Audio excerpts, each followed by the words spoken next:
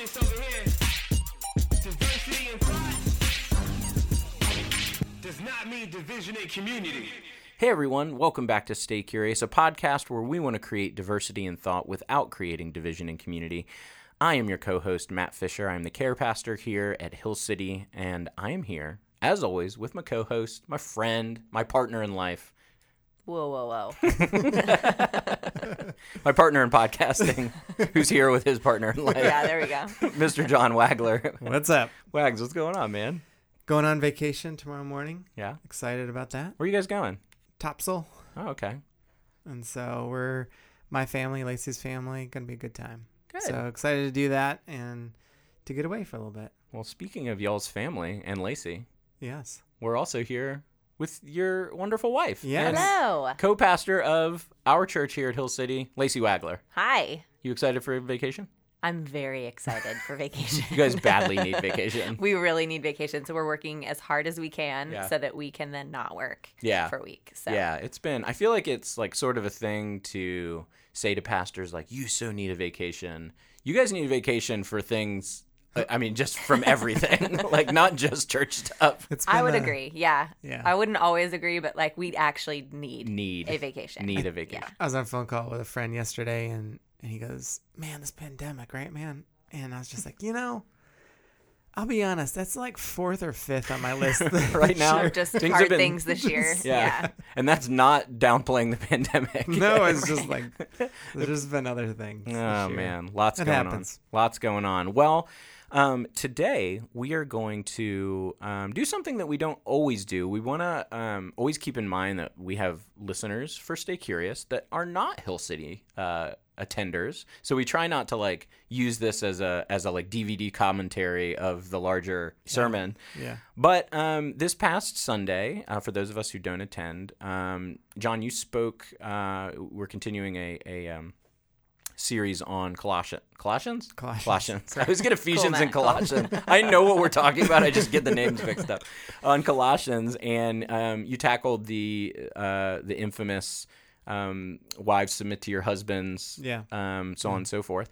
And so, it sort of led to some talk about gender and gender roles in the church and women in ministry, Yeah. and family dynamics and all that stuff. So we thought people really responded well to it, and it's definitely the type of thing that we would talk about on Stay Curious. So we thought, why not we have a female pastor in Lacey, and so why not like have a woman in ministry on to chat through that a little bit. Yeah. Yeah. Can you, just for folks so you can go to hillcityrva.com to the sermon section and watch that if you want to. I'm pretty sure if you're listening to this, you may or may not be familiar with that scripture. What is can you cite the scripture for me? It's Colossians 3:22. Okay. And so, brief little overview. Yeah. Paul is speaking into the household codes of the Greco-Roman culture, and he makes this comment about wives submit to your husbands, as is fitting to following Christ. Mhm.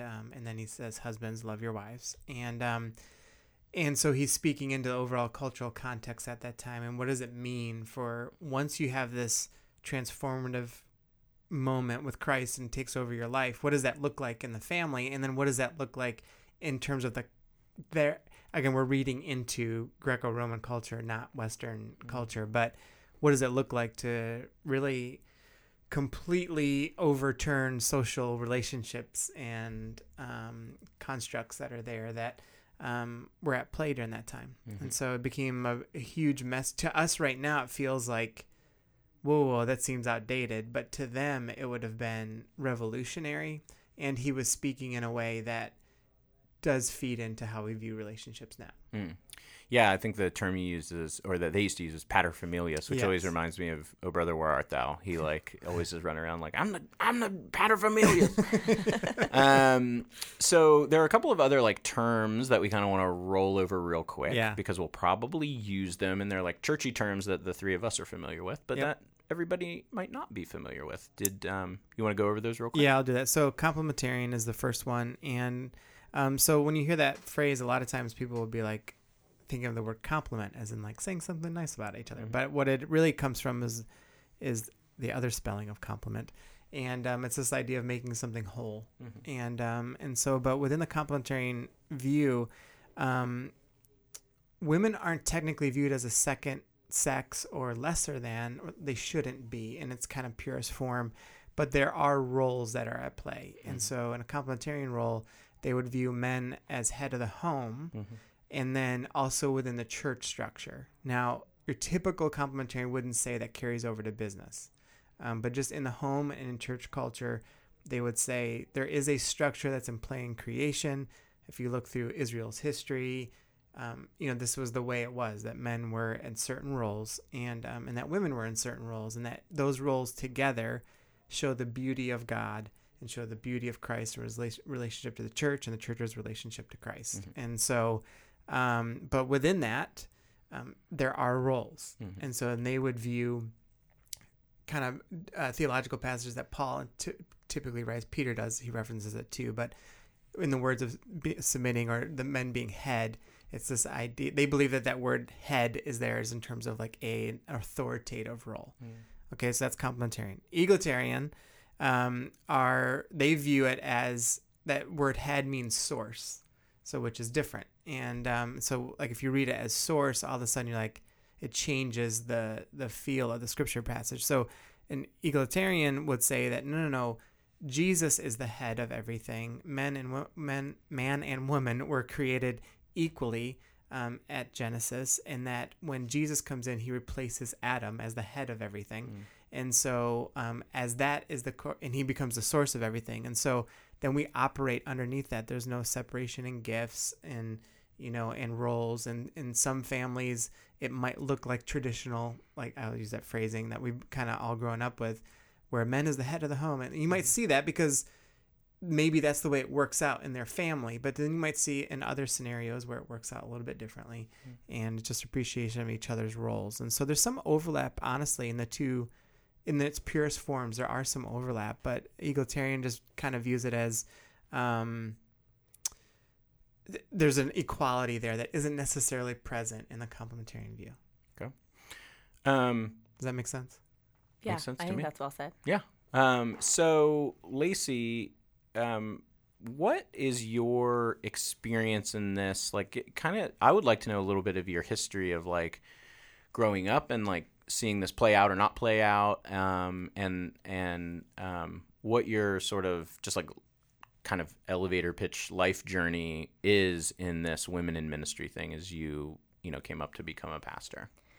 Right. So my church growing up was a really great church experience. I'm super thankful for it. And of course, looking back on any kind of experience older, you're like, oh, I see some things, that I would maybe change there, tweak or something like that. But it was like a really positive situation. And I will say too, it like, just to be clear, like in my home growing up as well, like I always was super empowered and loved and felt, equal, even, being a girl versus like my brother or things like that. And your dad would be complementarian in his view.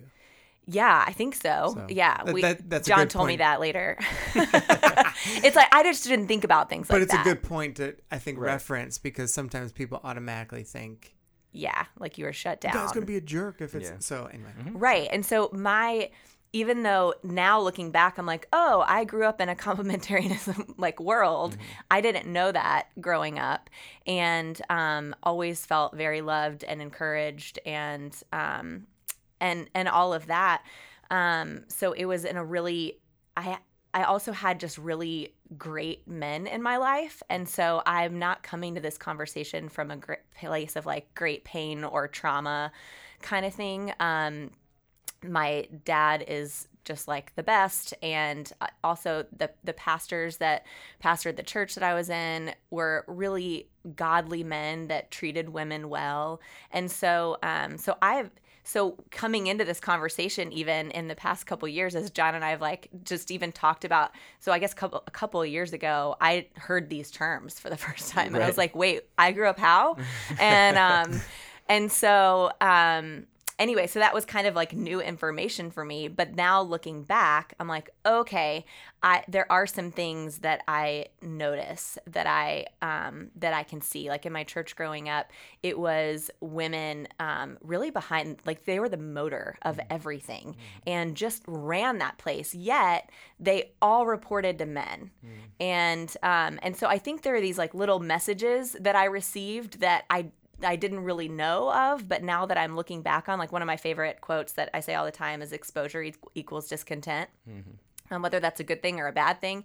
But now that I've like been exposed to certain ways that the church world has worked, I have like kind of new lenses that I'm viewing things and looking at the messages that I receive. So I saw women like only being like part-time admin roles, but doing full-time jobs, kind of thing. You know, I did hear a lot of just kind of like even mocking women teachers, or even like just little comments about like, oh, another Beth Moore Bible study or kind of thing. And I'm like, I really think she's pretty wise and I like her a lot.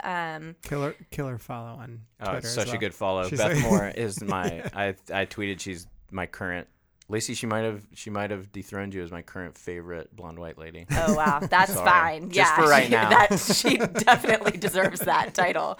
And then I realized again, looking back, I'm like, oh yeah, no, I was actually taught like quote that, you know, God raises up women to lead, but only in the absence of men, and only when men did not step into their role. And so I grew up thinking that and seeing that a lot. And so even I think one example where this played out kind of in the early years of our marriage even. So John and I, the first thing we ever did in ministry was we led a high school Bible study. We had like 40 kids that came to our house. And at that time I was at VCU and I was taking a lot of Bible classes. And John was like, he was like a little bit in a different place in his faith. He was like growing and stuff, but like he wasn't. You can say it. I was behind you. I don't know. You're behind me. That's fine. I don't know.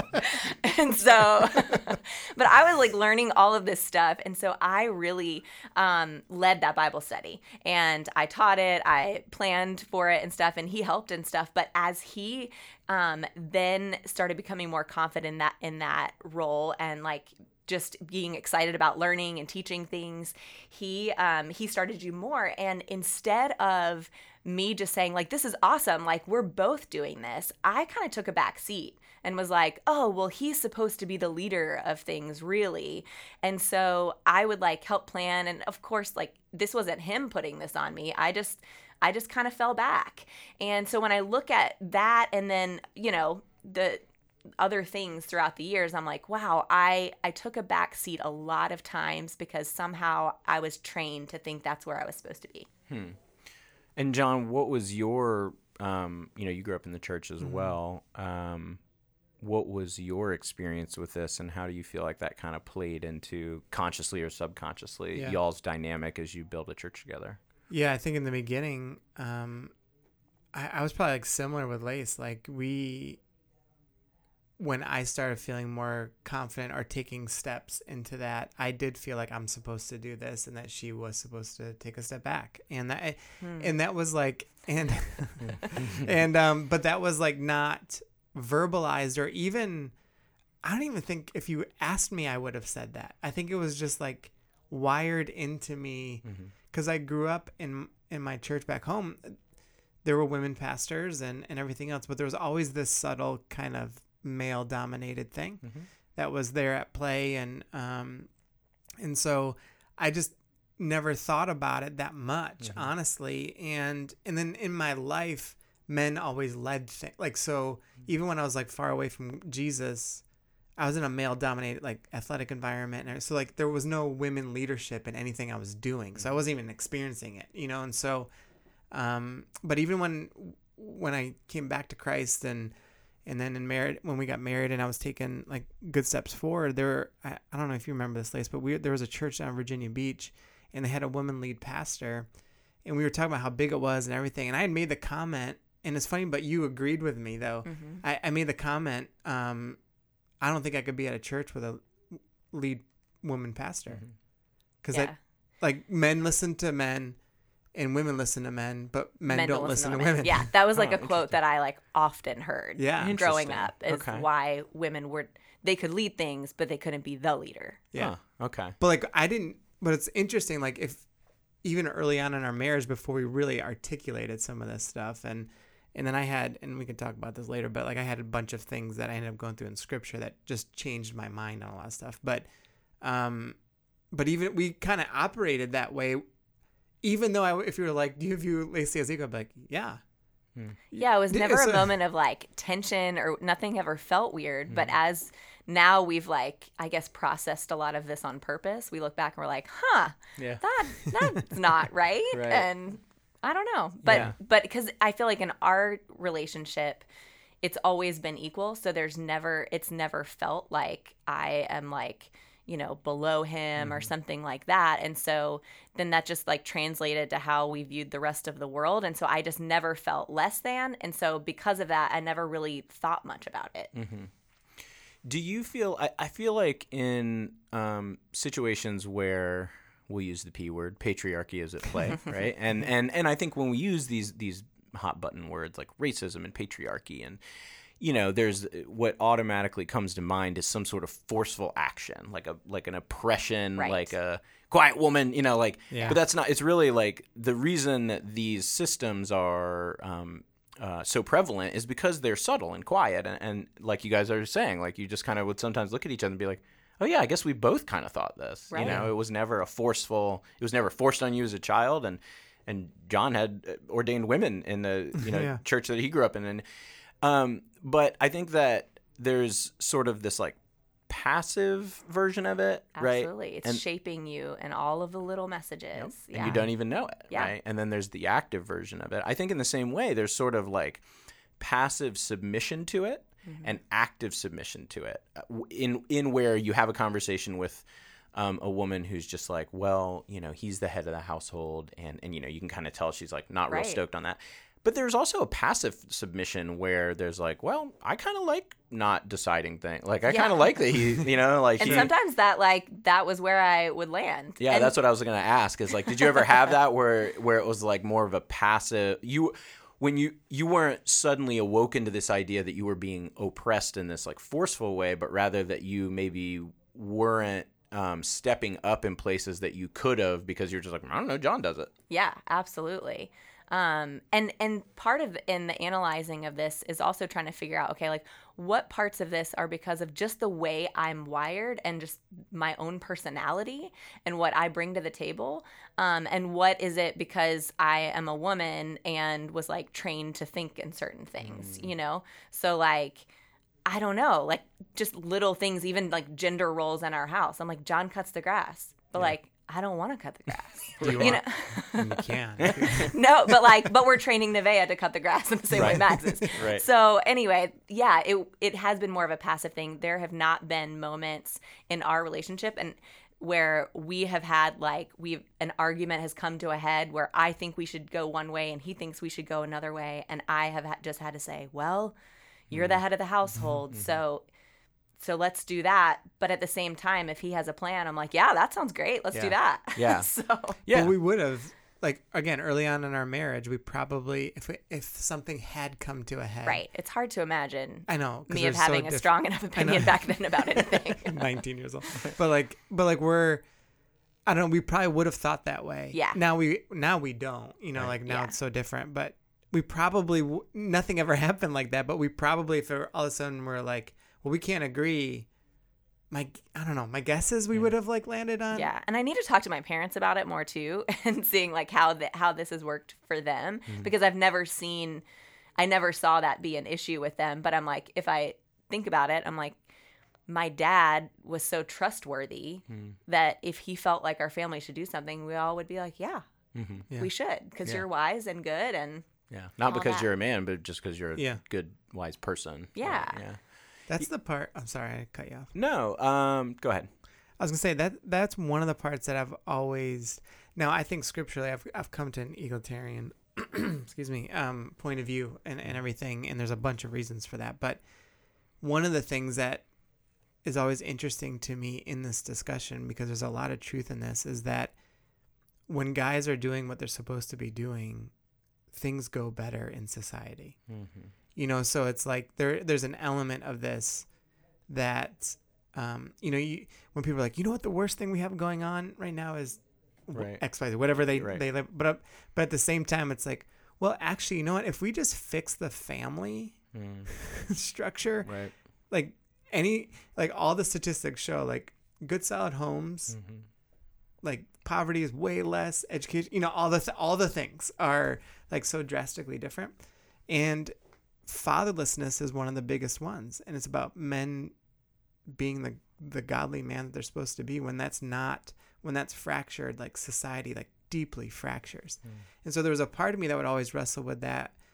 But then I realized that the reason why we don't necessarily have those statistics with women is because women do a good job as a whole. They're holding it down. Do you know what I mean? But like as a whole, it's like we don't have motherlessness as like a thing. Do you know like Yeah. so it's.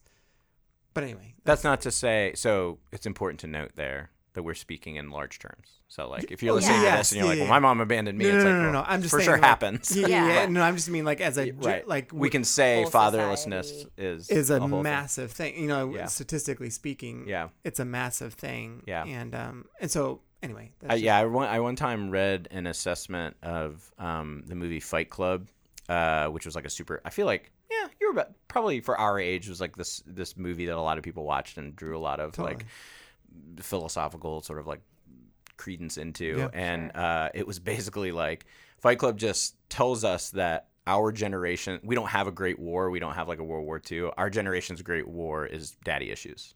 Like that is Yeah. our generation's great like issue that we had to deal with. I did not get that from that movie back then, but Did you watch that movie? yeah, I cannot imagine and you- I I know. mean, it was so long ago. me neither. I can't even. Yeah. Maybe we'll do a Stay Curious Fight Club assessment. know. It did I not can't age remember well, by the way. anything. Lazy doing like live, like Yeah. commenting. Oh no.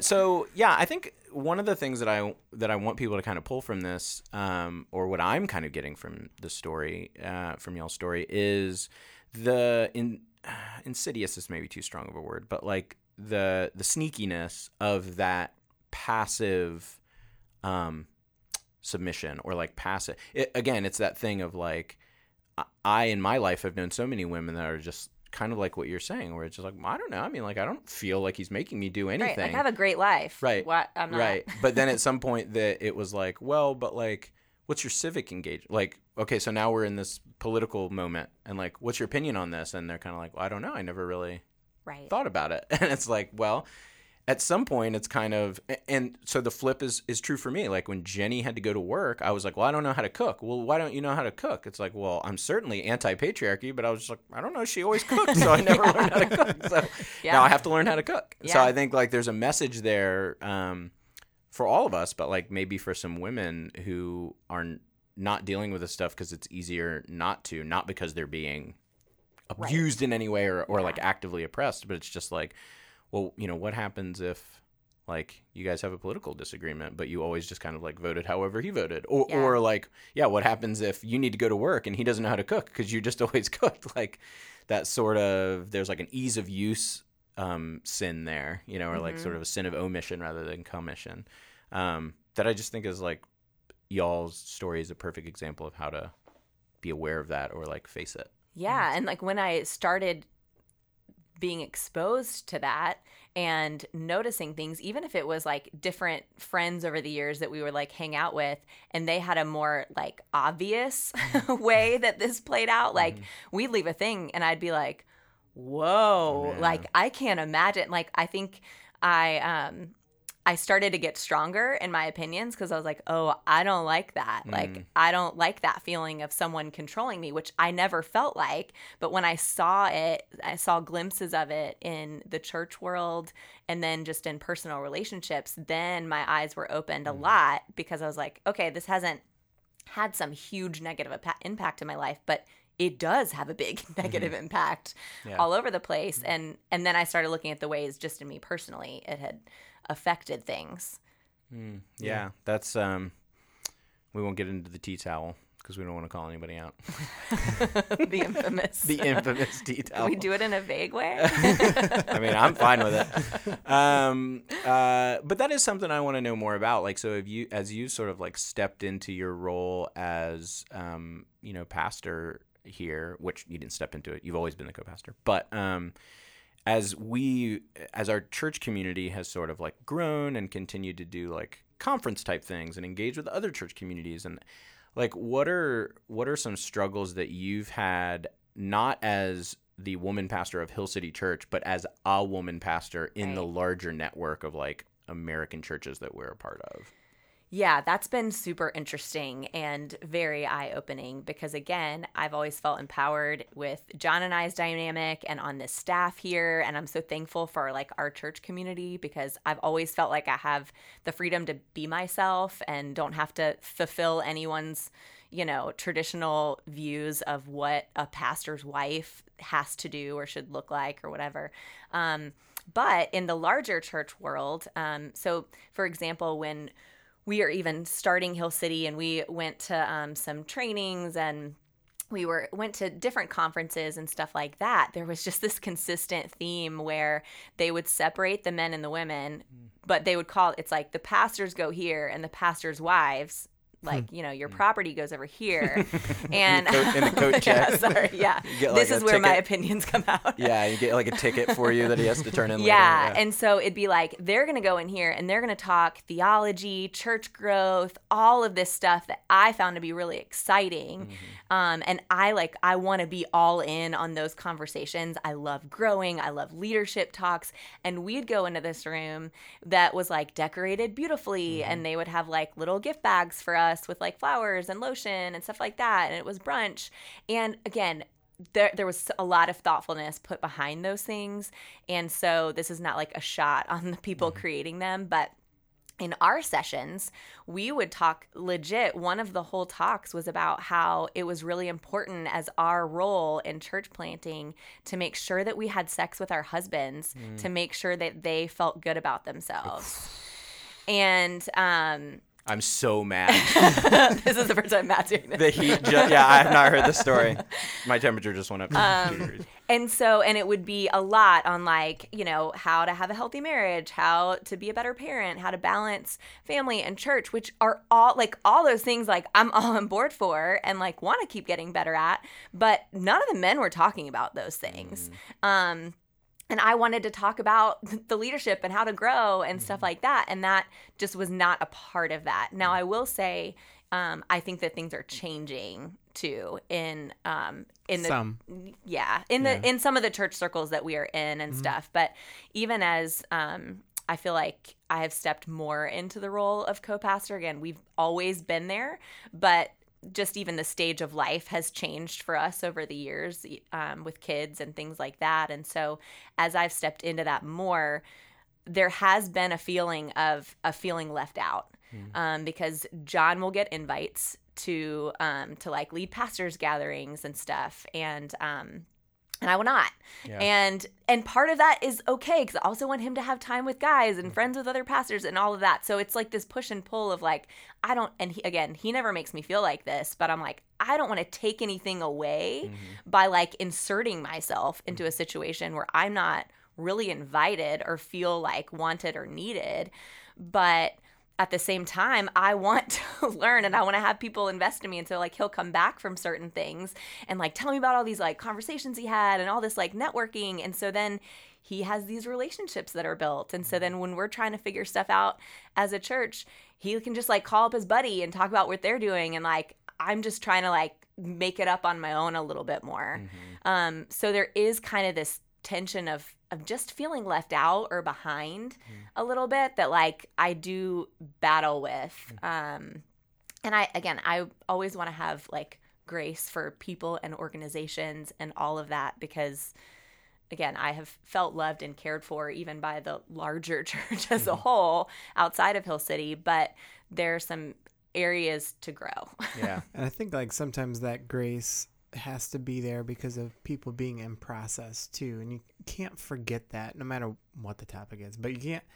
So like for an example, in one of the networks we're connected to, apparently we are the only people in the entire network that do this. Hmm.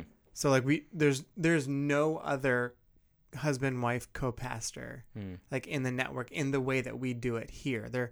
I'm sure there are other wives who are, maybe they don't phrase it that way, but they're doing it, Right. you know, but so the network is set up where I do get invited to things and Lacey doesn't, you know, and so we're trying to change that part, you know, but we would be the first couple to ever do it in the network. And so we're trying to figure out some of those things, but in process, it's like a lot of the men would never have to think about it because it's just not their life, and it's not the way that they do ministry. And so that's been part of it. And I think too, you know, when things change and shift, like there was a dramatic change for us between when we had Max and Nevaeh and like how we treated ministry, and then this go around with Ruby. Yeah. Even for me, the way that like I thought about it, when we had Max and Nevaeh, we were doing college ministry, and I stayed home with them. Yeah, and I wanted to. and she wanted that to. was Right. truly what I wanted And to so do. Right. and I think I was pretty sensitive. I think You were. you know, back then about it, and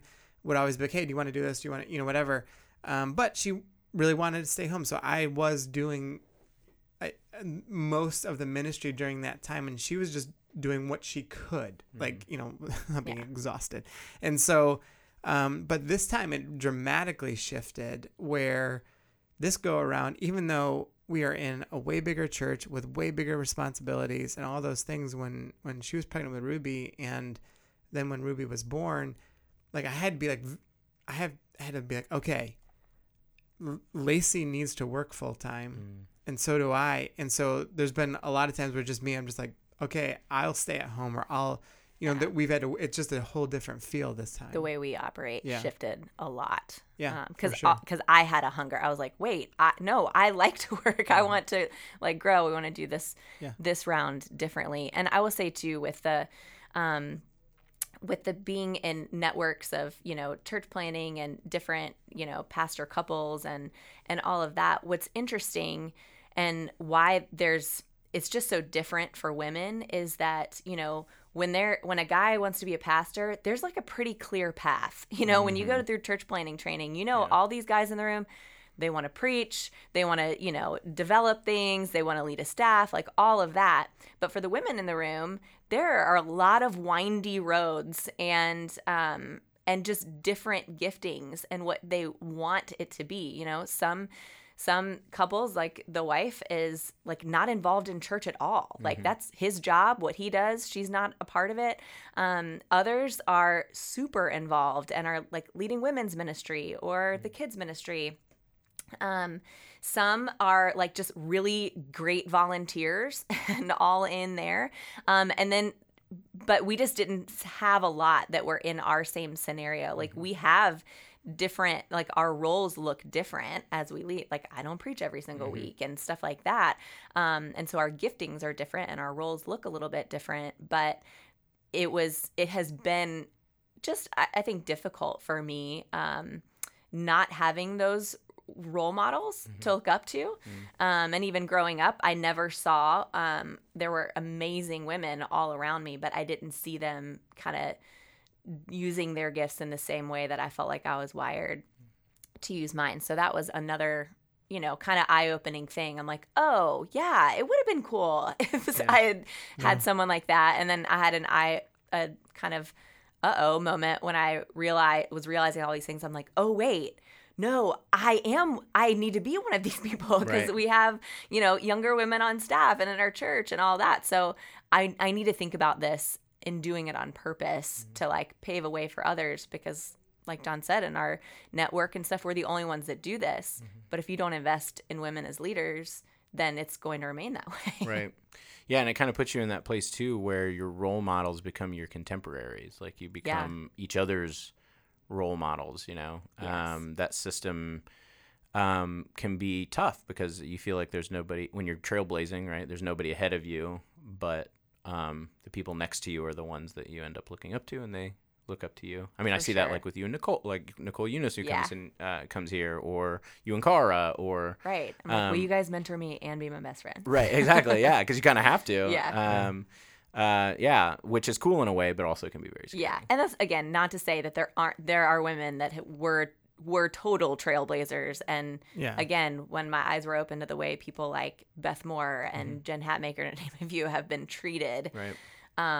By the male-dominated church world, that is like shocking and horrifying. So again, that's not where I'm coming from, Right. but I am so grateful to those that have led anyway. Yeah, I think it's in some ways it's almost worse in sort of like evangelical spaces, because when you're denominational, it's like, look, this is the church law. This has been the church law for however I didn't make it. There's almost like a passing of the buck where it's just like, look, some dude 150 years ago or 500 years ago made this, and we're just abiding. Right. Whereas, and so like that's what it is. But in the sort of non-denominational space, there with folks like Beth Moore and Jen Hatmaker and the space that you're in, there is this really. It's that really insidious kind of like It's like vague. yeah, vague sort of like dismissiveness, kind of like in sales they used to call it the slow no, like the nice like, yeah, no, you can't do this. Yeah. You're not allowed. You're not welcome. When I was telling John the other day, even as we were talking about the message that he was going to preach this past weekend, I was like, there is something in me that almost gets a little like nervous or this like weird feeling, even though I know where he stands. But when I see like the books that he's reading on complementarianism versus egalitarianism and all that, and I know there's going to be discussion around it, I'm like, my role is the only one in question here when this is the discussion. Yeah. So when we hear that like, oh yeah, watch parties are having like these great discussions about it, and there's people on different parts, have different viewpoints or whatever, I'm like, that's great, because people need to wrestle with scripture, and they, we need to talk about these theological things, but it's a weird feeling because it's like, oh, you're talking about whether you think I'm allowed to do this or not. Right. Yeah, that's a lot of pressure. That's a lot of pressure on you specifically, because nobody like Cara as the children's pastor is, from my standpoint, like a pastor. Like sure. Cara has cared for my family pastorally on several occasions. Yeah. But there's that thing like, it's a children's we're allowed to be pastor, around. right? Yeah. So that's tough. I appreciate you sharing that. Yeah, thanks. I feel like I'm supposed to tell the tea towel story. Do it, right? No, I don't know. We can edit it out. It's fine. We can edit it out. But like, so the tea towel story is just like John got invited to a thing and he went, and it was like you were talking about. You didn't feel any I sort wanted of way him to about go it at first. Yeah, but And then, but then Lacey's like at home, not only with her kids, but she was helping another family with their kids. And then in the mail from the organization that John was with comes a tea towel. like with, a dishcloth. Tea towel sounds fancier. Yeah. It was a dishcloth. It was a dishcloth with some scripture on it, and that's what she got while John was off golfing or whatever it was. It was a miss on their part, but again, I know they were trying to be thoughtful, and I was it was like furious. it was a note. There was a note that was like, "Thanks for allowing him to come and holding things down at home." Like, that was. And it said, "Be still and know that I am God." And I was like, Again, yeah, in fairness, after I'm done with the dishes, I'll be still. it's not. I know. It was a really big miss. I mean, a huge miss. And but at the same time, again, this is where the grace part process, comes yes. in. Like they're like, yeah. Right. So anyway, And just, sometimes what grace looks like is Lacey knows it'll make me mad. So she tells me, and I'm mad for her. That's our whole dynamic. Right. It's just like, what? Yeah. No, but again, people are in process, and They're figuring it out. yeah, they're trying to be thoughtful. And People so, mean well most of the time. well, I think there's a reality that most, in particular, men. So think about this. Primarily, this is not always the case, but primarily when you see a church scandal come out about sex or something with money or abuse of power, it's typically from a complementarian structure. Interesting. And so not all the time. Like there's like Bill Hybels stuff with Willow Creek, he's egalitarian. So that stuff happens. It's just like primarily you hear it from the power plays and everything, that abuse and all that stuff. Even what's happened with like Liberty and everything, like that's the structure that they've had there. And so there's a part of it. It doesn't mean all that way or they're all jerks or all. it's like easier to abuse that it is. kind. It yeah. is because what's put in there is this authoritative nature And then when power is abused, then you're going to exploit someone, and it's always women in those scenarios. And so it lends itself to that when there isn't healthy boundaries and healthy discussions, which there are absolutely, great organizations and great pastors and everything that hold to that view. It's just primarily when we see that, that's typically the case in a lot of the church scandals. And so, whereas you don't see it as much in the egalitarian kind of point of view. However, I mean, there might be some other reasons for that too, but I would also say this. I think one of the reasons that we get stuck here a little bit is that typically, honestly, like men don't really invest the time to begin to look at what the Bible says, and spend the time in reading and seeing like, oh, wait, maybe there's different perspective here, or maybe we got this wrong, or maybe the fact that this thinking came from an unbelievable patriarchal society where women didn't have a voice. So how could they bring another opinion? Right. Like I was just reading the book called Paul and Gender by this woman. I can't remember her name, but it's like unbelievable how good it is, but she wouldn't have had a voice 50 years ago. Yeah. You know what I mean? So I think some of this, even for us men, you have to come to a point where you really need to invest in this more and what it really means to like be a man of God in this, and what does it look like, and talk about it and discuss it and really invest in scripture, because I think it's way too easy to be like, well, it says wives submit to your husbands and man has authority, and then you don't do anything with that. Like even if you're going to hold to the man as the head of the home and you're going to have the complementarian view, man, that the woman should flourish around you. So if that's not happening, and like, then you're doing it completely wrong. Right. So anyway. Right. Yeah. And I feel like for women too, the challenge is to, which I am saying to myself all the time, is to gain the confidence to step into some of those situations and to step into what you think about things and to study the scripture yourself as well, to not just depend on what has just been taught to you, because we get in this catch-22, like John was saying, like there's this book written by this woman, but like there aren't tons of books on this topic written by women. And so if we don't step into some of those spaces, then we're missing out on a whole nother generation of like voices and opinions that the church needs. But it's a confidence thing too, to step into a place where you aren't always invited.